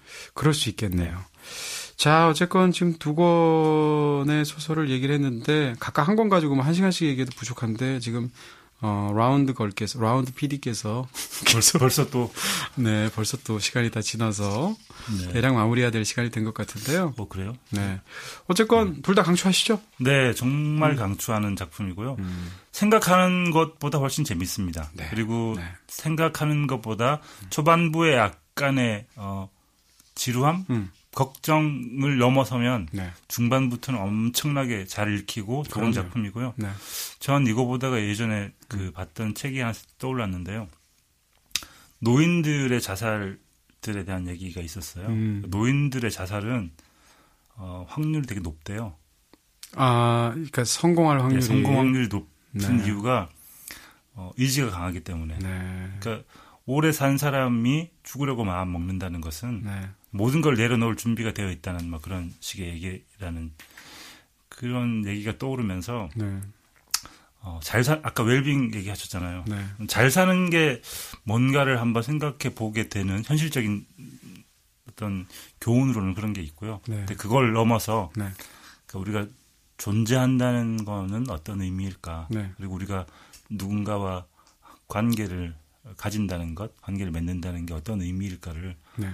생각해보는 작품인 것 같고요. 되게 뚫어지게 바라보시니까. 아니요. 굉장히 감동해가지고 계속 끄덕끄덕하고. 네. 저 소설 속에 네. 정말 좋은 문장이 많아가지고요. 한두 개만 읽어주세요. 마지막으로. 네. 접어왔는데요. 제가 시간이 될지 모르겠네요. 저도 읽고 싶은 게 많았는데 네. 저는 뭐 다른 코너들도 있으니까 네. 한번 읽어주시죠. 간단하게.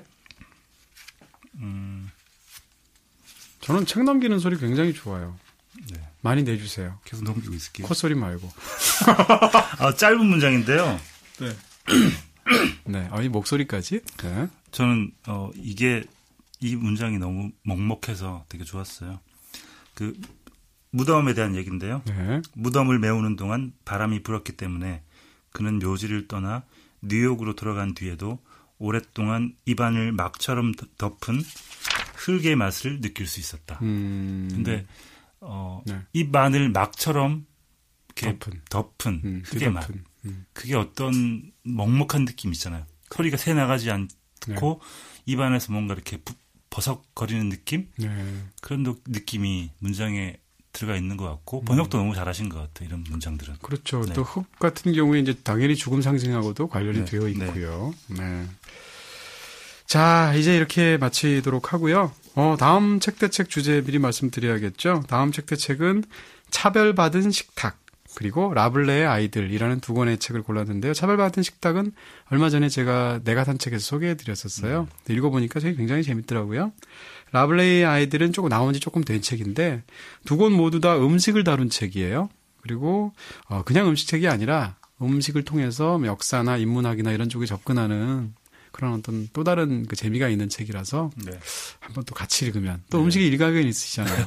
지난번 음식 기자 그러니까요. 일화를 겨냥하시고 하신 거라면 그렇습니다. 저희 맞춤 기획을 합니다. 잘 모르지만 네. 2주 동안 열심히 네. 공부해서 돌아오겠습니다. 네, 다음엔 저희 꼭 힙합 주제로도 한번 할 거예요. 네. 그리고 네. 저는 솔직하게 말씀드려서 이제는 책대책을 고르는 네. 책을 고르는 이동진 씨의 센스를 100% 신뢰하기 때문에 어떤 책을 네. 저한테 이제까지는 안 믿었구나. 지금 약간 반신반의했는데요. 네. 가면 갈수록 같이 따라 읽으시는 분들도 아주 네. 재밌을 것 같아요. 네, 감사합니다. 자, 그러면 오늘 책대책 여기서 마치기로 하고요. 싱글맨과 에브리맨을 역시 이번에도 김기경 작가님과 함께 즐겁게 1시간 동안 이야기를 나눠봤습니다. 감사합니다. 네, 고맙습니다.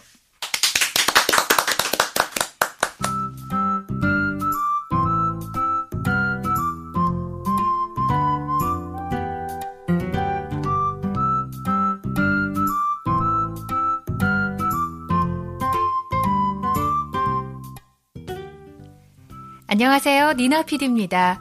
혹시 이유 없이 기분이 가라앉거나 우울해질 때 없으신가요? 아니면 누군가의 위로나 토닥임이 절실한 적은요? 제가 요즘 이런데요. 자, 오늘은 그런 순간 읽으면 좋을 책 3권을 골라봤습니다. 첫 번째 책은 머물지 마라 그 아픈 상처에입니다. 제목만으로도 큰 위안이 되죠. 부탄자로 시 한 구절로 생명에 대한 무한한 사랑을 그려내는 허허당 스님의 시와 그림을 담고 있습니다. 살아있는 모든 것, 아프지 않은 것이 없구나. 머물지 마라 그 아픈 상처에. 이렇게 평소 스님이 트위터를 통해 전해온 위로를 모아서 사람들의 상처난 가슴을 어루만져 주는데요. 차마 마음에 담을 수 없는 것들로 힘든 하루 보낸 분이시라면 허허당 스님이 보내는 따뜻한 위로와 격려의 메시지가 큰 위로가 될 것 같네요. 두 번째 책은 철학의 거장들로부터 얻는 위로와 격려입니다. 철학자의 말에는 생존의 힘이 있다인데요. 인생의 벽에 부딪혔을 때 니체와 칸트는 어떻게 대처할까? 이런 질문에서 시작된 이 책은 쇼펜하우어, 니체, 하이데거 같은 철학자들의 말을 통해서 그 답을 명쾌하게 제시해주고 있습니다. 사업에 실패하거나 불의의 사고를 당해서 앞이 막막할 때, 사랑하는 사람과 헤어져 슬픔에 빠져 있을 때, 과연 철학자들은 어떤 대답을 줄지 궁금하지 않으신가요? 마지막은 여든의 청년이 20살 청년에게 라는 책입니다. 남들은 은퇴해서 편하게 쉴 나이죠. 63. 건양대를 설립해서 몸소 꽁초로 줍고 빵을 나눠주며 끊임없이 새로운 꿈을 꾸는 김희수 총장이 현실의 벽에 부딪혀 방황하는 젊은이들에게 전하는 격려의 메시지를 담고 있습니다. 나도 하는데 나보다 훨씬 젊고 시간 많은 당신이 왜 못하겠는가? 라고 말하는 김희수 총장. 그가 80해 이상을 살아오며 축적한 경험과 지혜를 이 한 권에서 만나보실 수 있습니다. 오늘의 별책 풍경 소식은 여기까지입니다. 니나 PD였고요. 이어서 이동진 작가님의 소리나는 책 감상하러 가실까요?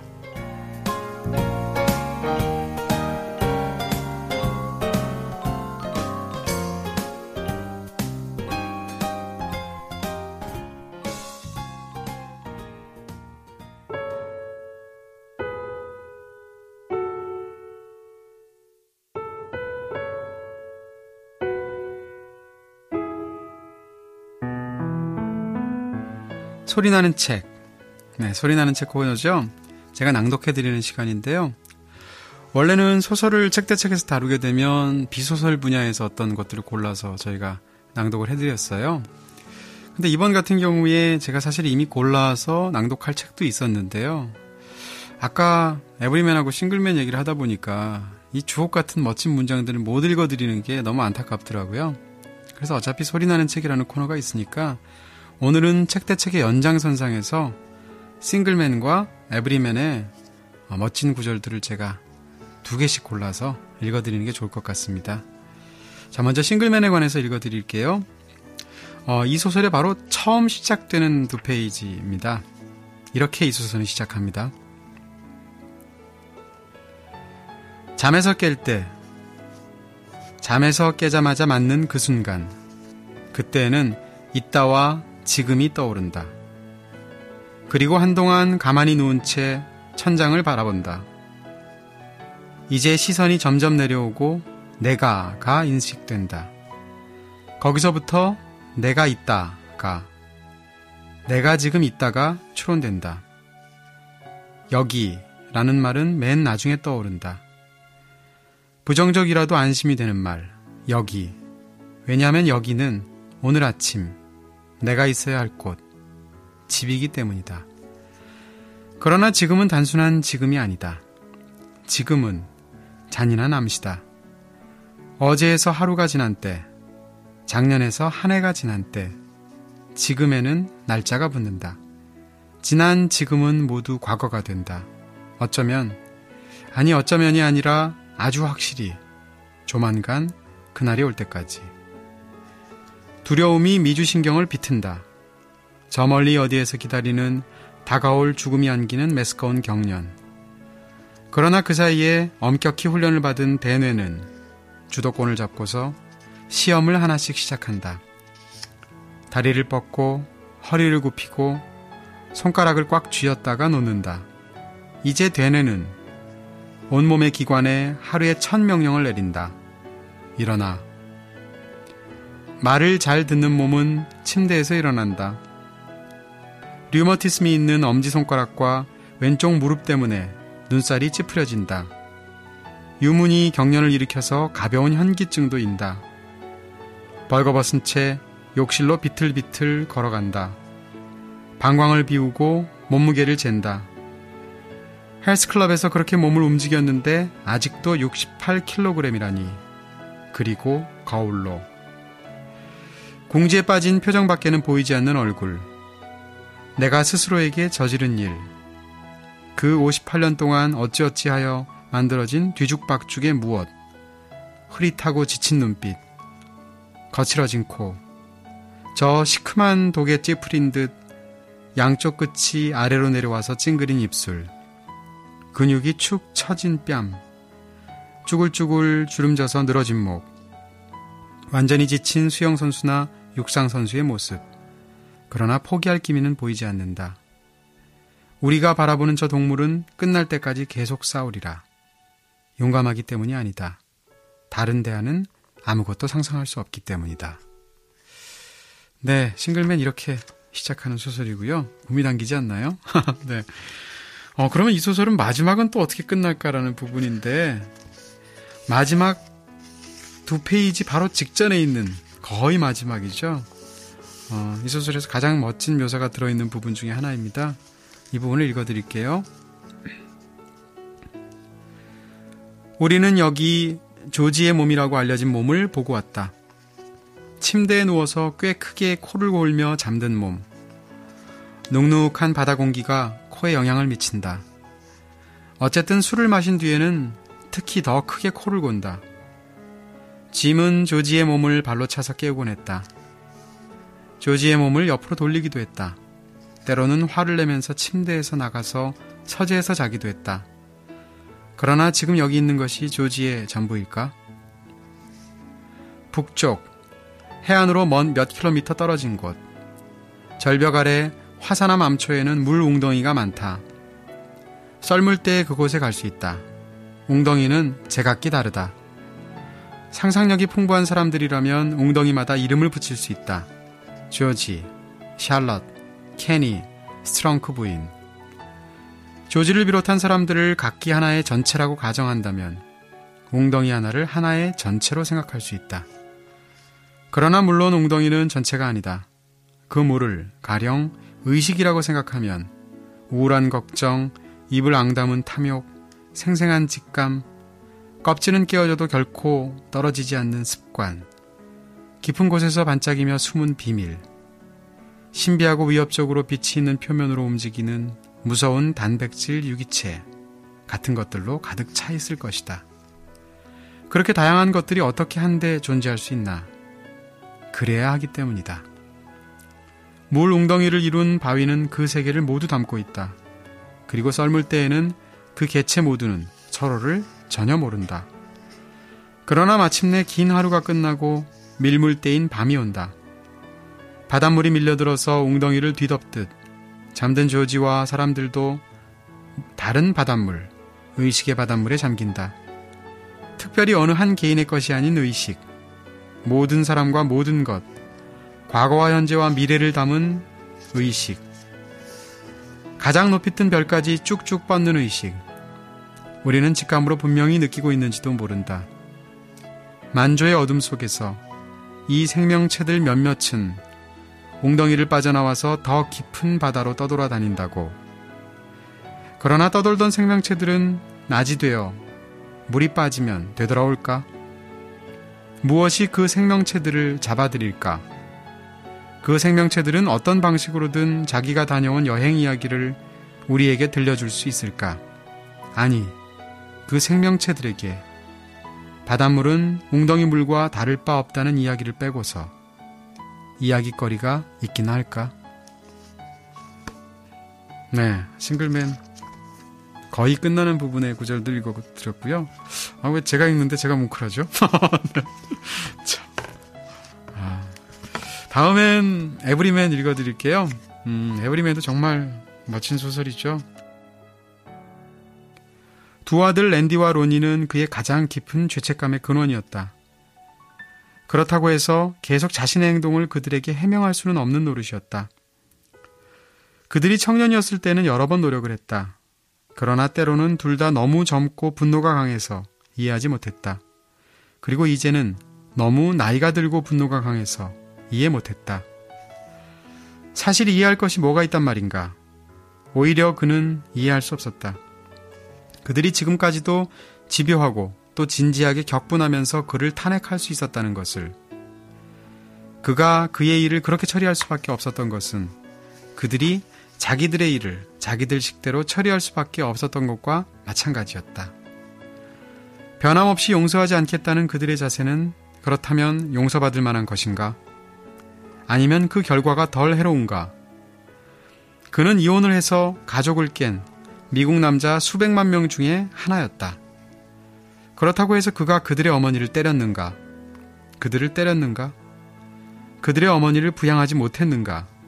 아니면 그들을 부양하지 못했는가? 그들 가운데 누구라도 나한테 한 번이라도 돈을 구걸했던 적이 있었던가? 내가 한 번이라도 모질었던 적이 있었던가? 할 수 있는 제안이라면 다 하지 않았던가? 무엇을 피할 수 있었을까? 그가 할 수 없었던 일, 즉 그들의 어머니와 결혼한 채로 계속 사는 것 외에 달리 무슨 일을 했으면 그들이 나를 받아들여 주었을까? 그들이 그것을 이해해 주느냐 아니면 이해해 주지 않느냐 둘 중에 하나였다. 그러나 그에게는 슬픈 일이었지만 그들은 이해해 주지 않았다. 그들은 또 그들이 잃은 그 가족을 그도 잃었다는 사실을 결코 이해하지 못했다. 물론 그 자신이 아직도 이해하지 못한 것들이 틀림없이 있을 터였다. 그렇다면 그것 또한 똑같이 슬픈 일이었다. 그에게도 슬픔이 있었고 자책이 있었고 그래서 자신의 삶의 이야기를 방어하려고 푸가처럼 이어지는 질문들을 던지고 되풀이하는 것이었다.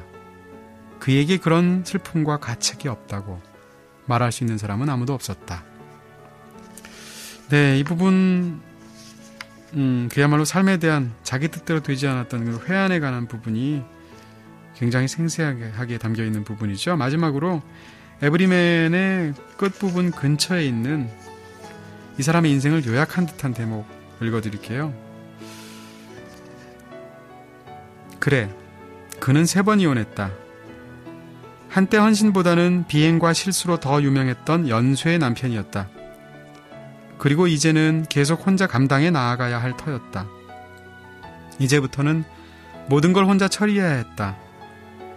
자신이 고지식하다고 생각했던 20대에도 그리고 50대에 들어설 때까지도 그는 그가 괜찮게 생각하는 여자들로부터 많은 관심을 받았다. 미술학교에 들어갈 때부터 그런 관심은 끊이지 않고 이어졌다. 오로지 그것만이 그의 운명인 듯했다. 그러다가 예측하지 못했던 일이 벌어졌다. 예측하지 못했고 예측할 수도 없었던 일이 한 세기의 4분의 3에 가까운 세월을 살았는데 이제 생산적이고 활동적인 생활 방식이 사라져버린 것이었다. 그는 이제 생산적인 남성의 매력도 소유하지 못했고 남성적인 기쁨이 싹트게 할 능력도 없었다. 그래서 그런 것들을 너무 강렬하게 갈망하지 않으려고 노력했다. 그래도 전에는 혼자 있을 때면 잠시 사라진 구성 요소들이 기적처럼 돌아와서 그를 다시 거역할 수 없는 존재로 만들어주고 그의 지배를 재확인해 줄 것이라고. 실수로 그에게서 잘려나간 권리가 회복되어서 불과 몇 년 전에 중단되었던 곳에서 다시 시작할 수 있을 것이라고 느끼기도 했다. 그러나 이제는 수많은 노인들과 마찬가지로 그도 점점 줄어드는 과정에 있었으며 종말이 올 때까지 남아있는 목적 없는 나날이 자신에게 무엇인지 그냥 있는 그대로 보아야 할 것 같았다. 목적 없는 낮과 불확실한 밤과 신체적인 쇠약을 무력하게 견디는 일과 말기에 이른 슬픔과 아무것도 아닌 것을 기다리고 또 기다리는 일. 결국 이렇게 되는 거야. 그는 생각했다. 이거야 미리 알 도리가 없는 거지. 낸시의 어머니와 함께 만을 헤엄치던 남자는 자신이 가게 될 것이라고 꿈도 꾼 적이 없는 곳에 마침내 이르렀다. 이제 망각을 걱정해야 할 때였다. 지금이 그 먼 미래였다. 네, 여기까지 읽어드렸습니다. 오늘 좀 약간 길게 읽었던 것 같네요. 그만큼 두 책의 멋진 그런 느낌들을 전달해드리고 싶어서 읽어드렸고요. 궁금하신 분들이 한번 직접 읽어보셔도 좋을 것 같아요. 이상 소리나는 책에서 읽어드렸던 싱글맨 그리고 에브리맨이었습니다.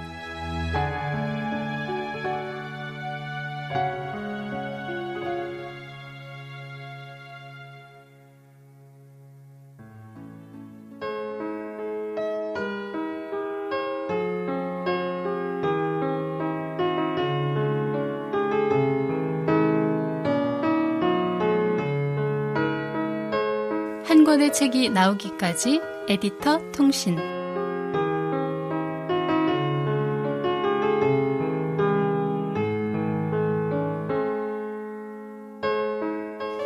얼마 전 박범신 작가가 나오는 힐링 캠프를 보았습니다.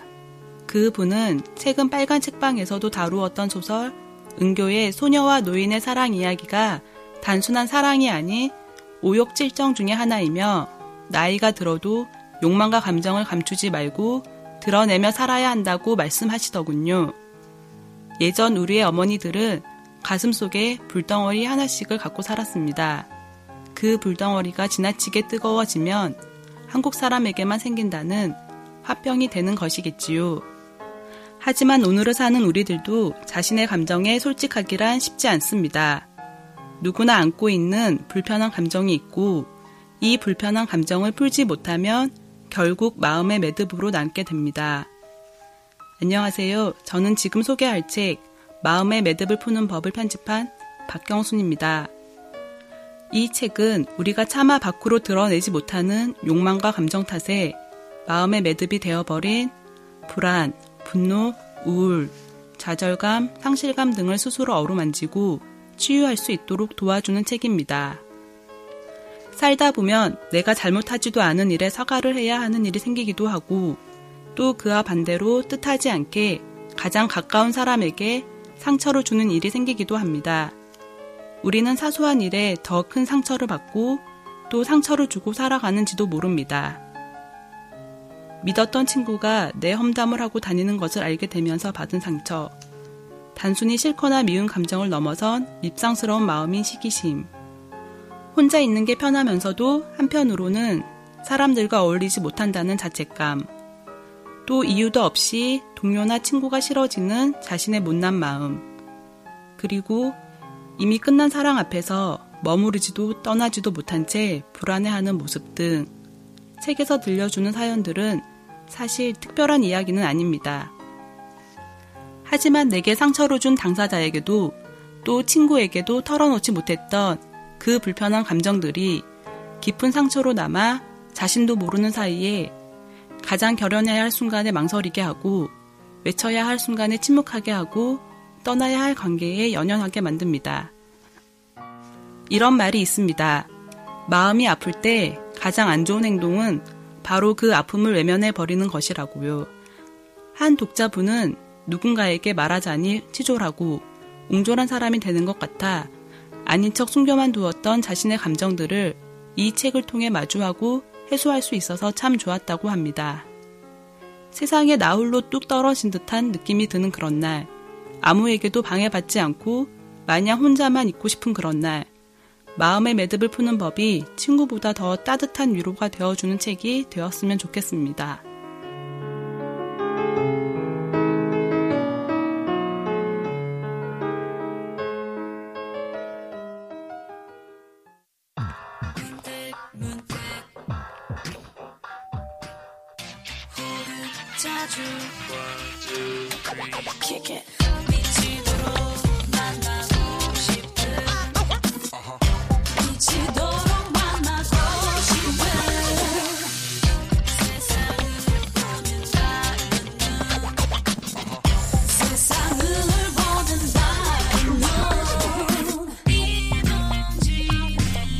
이동진의 빨간 책방.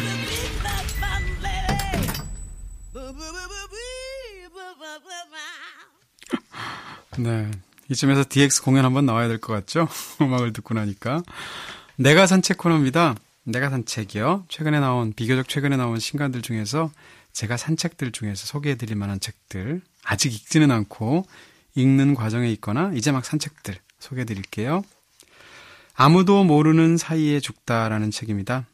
제목만 보면 무슨 일본의 고독사에 대해서 쓴 책인가? 이런 느낌이 들죠. 근데 이 아무도 모르는 사이에 죽다라는 책의 부제가 사라지는 언어에 대한 가슴 아픈 탐사 보고서라는 거를 들으시면 감이 오실 거예요. 이 책을 지은 니콜라스 에반스라는 학자는 호주와 파푸아뉴기니의 그 토착 부족 언어들을 연구해온 언어학자인데요. 노인 한 명이 사실 죽는 것을 도서관 하나가 불에 타는 것으로 비유를 하기도 하잖아요. 그런데 과연 노인 하나 정도가 아니라 하나의 언어가 사멸해 간다면 그것이 인류 문화사에서 얼마나 큰 의미일까 생각해보면 굉장히 마음이 서늘해져요. 이 책이 아마 그런 걸 다루고 있는 것 같고요. 말하자면 당연히도 언어에도 생로병사가 있을 텐데 이 책에 따르면 2주마다 세계 어딘가에서 쇠미해가는 언어의 마지막 그 언어를 말할 수 있는 화자가 죽는다는 거거든요. 인류 역사상 언어와 언어에 담긴 지식이 이렇게 빠른 속도로 사라진 적은 없었다는 건데 말하자면 이런 책을 언어 생태학적인 책이라고 말할 수 있을 것 같아요. 참고 문헌만 해도 한 20페이지가 되는 만만치 않은 책인데 어찌됐건 관심이 있어서 사게 되었습니다. 로맨가리와 진 세버그의 숨가쁜 사랑이란 책이에요. 이 책은 문학에 관심 있는 분들이시라면 아마 다들 아실 그런 프랑스 작가죠. 로맨가리. 로맨가리는 사실 문학으로도 유명하지만 문학 외적으로도 유명하잖아요.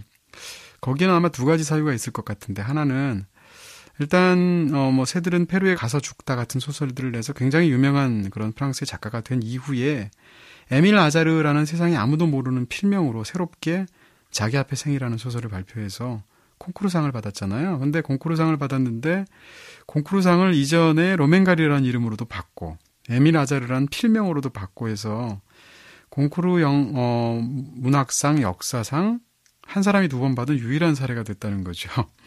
이게 약간 꼼수 아닌가? 네, 어쨌건 이 사건이 굉장히 유명하고요.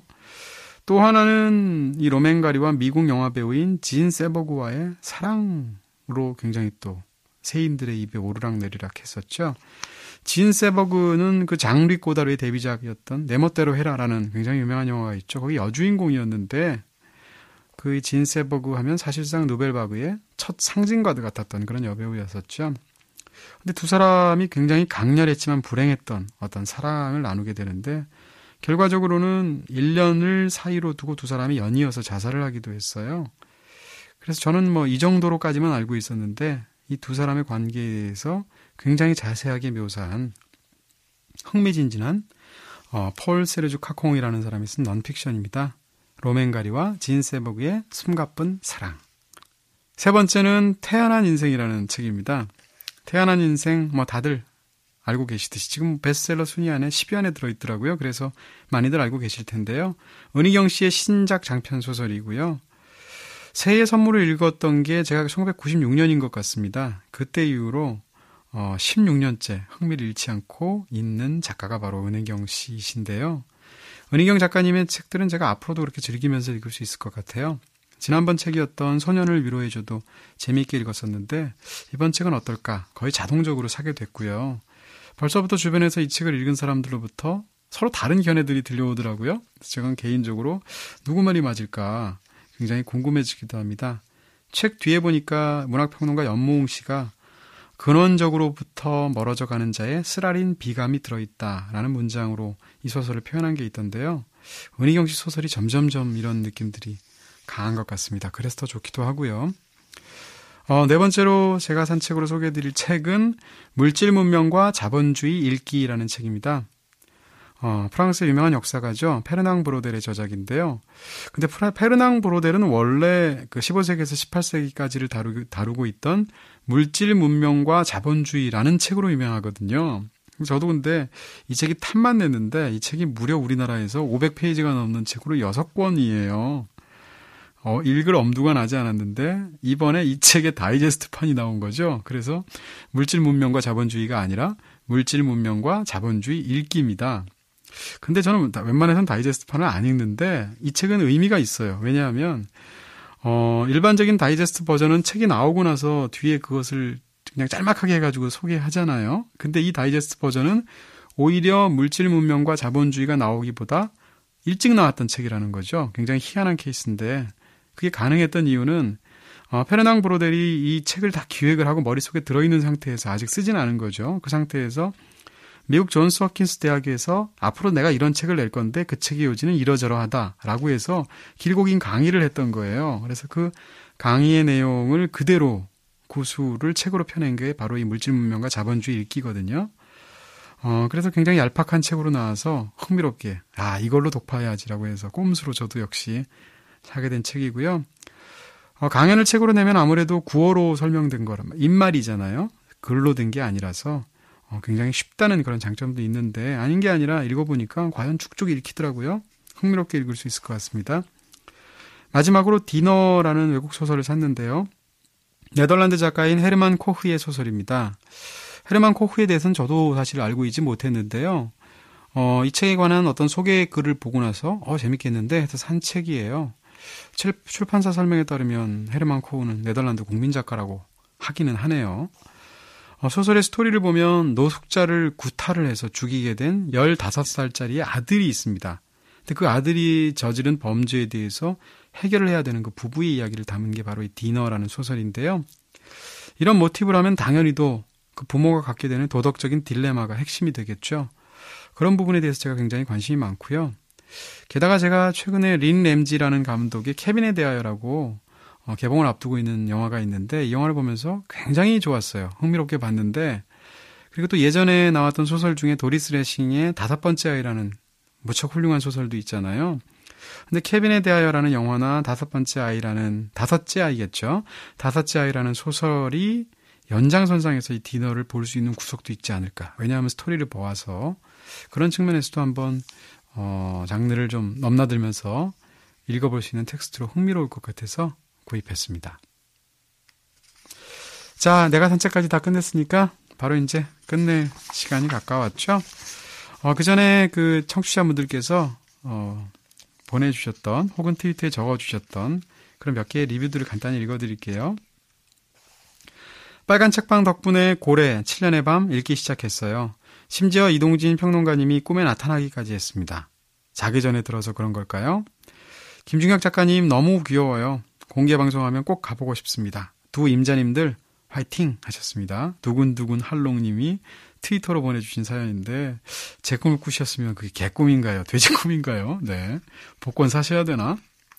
김중혁 작가님 진짜 귀엽죠? 네, 180한5쯤 되는 남자가 귀여울 수 있다는 거를 처음으로 알게 됐습니다. 그리고 또 트위터를 통해서 JEONG 쓰시는 분, 정이라고 해야겠죠? 빨간 책방 이번엔 군대 이야기 했어.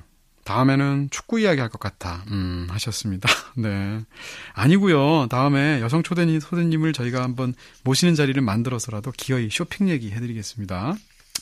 아이튠스 리뷰를 통해서 오래오래 들을 수 있기를 바라는 마음입니다. 지금 하고 있는 독서 모임 그만두고 싶을 만큼 매력적이에요 하셨습니다. 혹성 탈출 시저님이 이런 아이튠스에다가 리뷰를 적어주셨는데 그렇죠. 네. 지구 밖에서는 없는 방송입니다. 지구에서만 들을 수 있는 이동진의 빨간 책방이고요. 호미이님께서 역시 아이튠스 리뷰를 통해서 이동진의 빨책 사랑해요. 흑임자 최강중형님과 영웅동진님의 사설도 좋아요. 저는 그런 비하인드 스토리도 자연스럽게 녹아드는 것 같아서 좋았습니다. 빨책 들으면 마음이 따뜻해져요. 좋은 방송 감사합니다 하셨습니다. 아유, 저희가 감사하고요.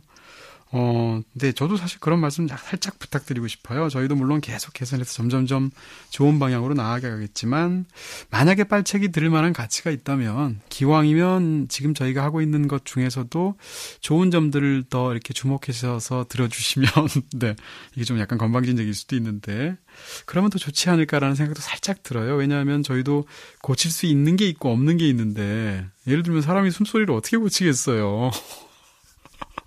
너무 과한 거 요구하시는 거고요. 저희 이러다가 김중혁 작가님 잃을까봐 너무 지금 노심초사해서 네, 숨소리 제기 제발 적어주시지 마시고요.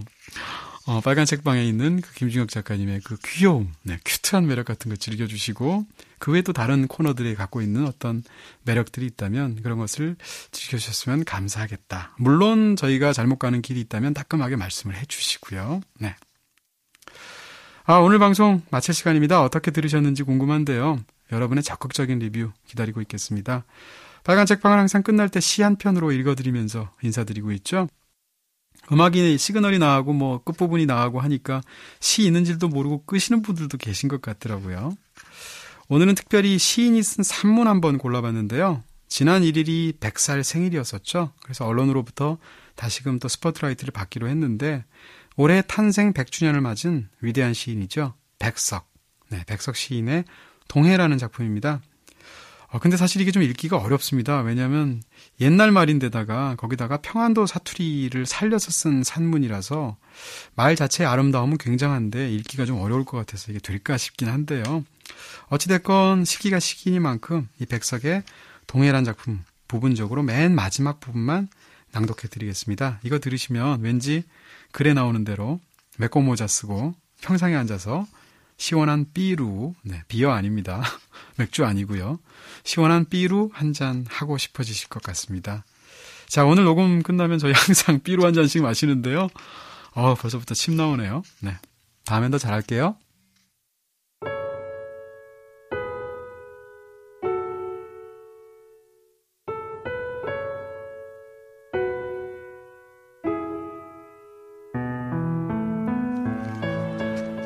동해, 백석. 이렇게 메꼬 모자를 쓰고 삐루를 마시고 전복의 해삼을 생각하면 또 생각나는 것이 있음네. 7, 8월이면 의뢰이 오는 노랑 바탕에 까만 등을 단 제주배 말입네. 제주배만 오면 그대네 물가엔 말이 많아지지. 제주배 아주맹이 몸짓이 절구통 같다는 둥, 제주배 아뱅인 조밥에 소금만 먹는다는 둥, 제주배 아주맹이 언제 어느 모롱고지 이슥한 바위 뒤에서 혼자 해삼을 따다가 무슨 일이 있었다는 둥, 참 말들이 많지. 제주배 들면 그대네 마을이 반갑고 제주배 나면 서운하지. 아이들은 제주배를 물가를 돌아 따르고 나귀는 산등성에서 눈을 들어 따르지. 이번 7월 그대한테로 가선 제주배에 올라 색시하고 살렵네. 내가 이렇게 메꼬 모자를 쓰고 삐루를 마시고 제주 색시를 생각하도 미역 내음새에 내 마음이 가는 곳이 있음네. 조개 껍질이 나이금을 먹는 물살에 낱낱이 키가 자라는 처녀 하나가 나를 무척 생각하는 일과 그대 가까이 송진 내음새 나는 집에 아내를 잃고 슬피 사는 사람 하나가 있는 것과 그리고 그 영어를 잘하는 총명한 4년생 금이가 그대네 홍원군 홍원면 동상리에 난 것도 생각하는 것입네.